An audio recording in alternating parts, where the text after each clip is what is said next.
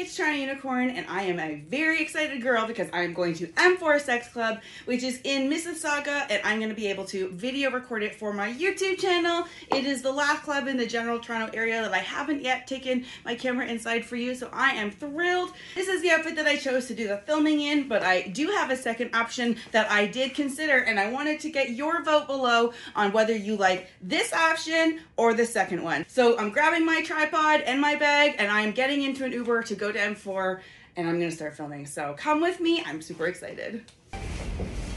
It's go time.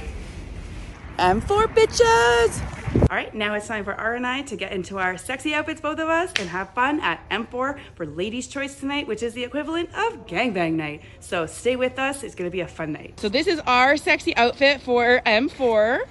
She's wearing a sweater because we're out in the, getting our courage on from Miss Cannabis. And yeah, so she's here to have her first time ever at M4. I'm losing my M4 virginity. We're gonna pop some cherries tonight, aren't we? Maybe. And it's Ladies' Choice night, which means it's a structured gangbang night. Let's go watch, if nothing else. Hey everybody, it is 5:30 p.m. and we are leaving the M4 Sex Club, right? Yes. How did your night go? I enjoyed the introduction to it. I'm glad that I've broken that ice and now seen the place, and yeah, there was a lot of activity. It was a very busy night. It was apparently a theme called Ladies' Choice, which is like a gangbang theme. It was very well organized and coordinated because they had certain parts of the night where the women could come, where they had these certain colored wristbands on, and they would socialize with the people with our clothes on still. And then it was very clear that like this was like a matchmaking time. And then if somebody liked them for their potential, scene, they would hand them a sticker to be invited in. So that was more structured than we've seen at other sex clubs. So that was pretty interesting. You don't necessarily need a Toronto Unicorn orgy director when you can have a structured event like this. So that is really good for people to know. And if you have like a fantasy you want to fulfill, or, with certain people, certain activities, whatever, this is a good opportunity to do it in a way that is curated, that is,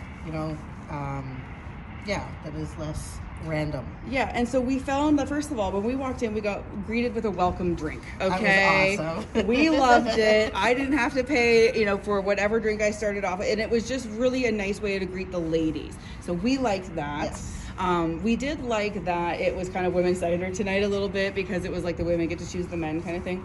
But we did run into some friends. We ran into, I don't remember what we called him on our old videos, but it was a guy that both of us know.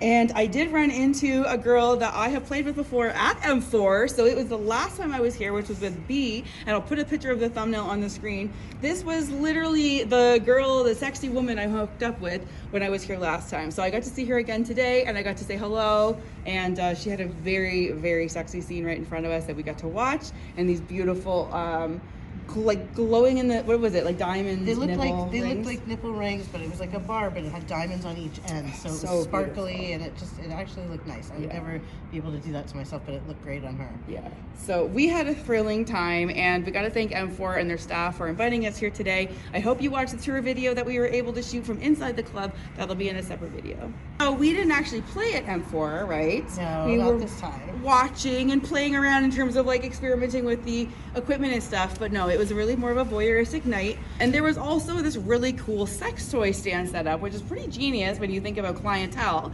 And they were able to demonstrate and like hold and show all of these amazing toys. So I did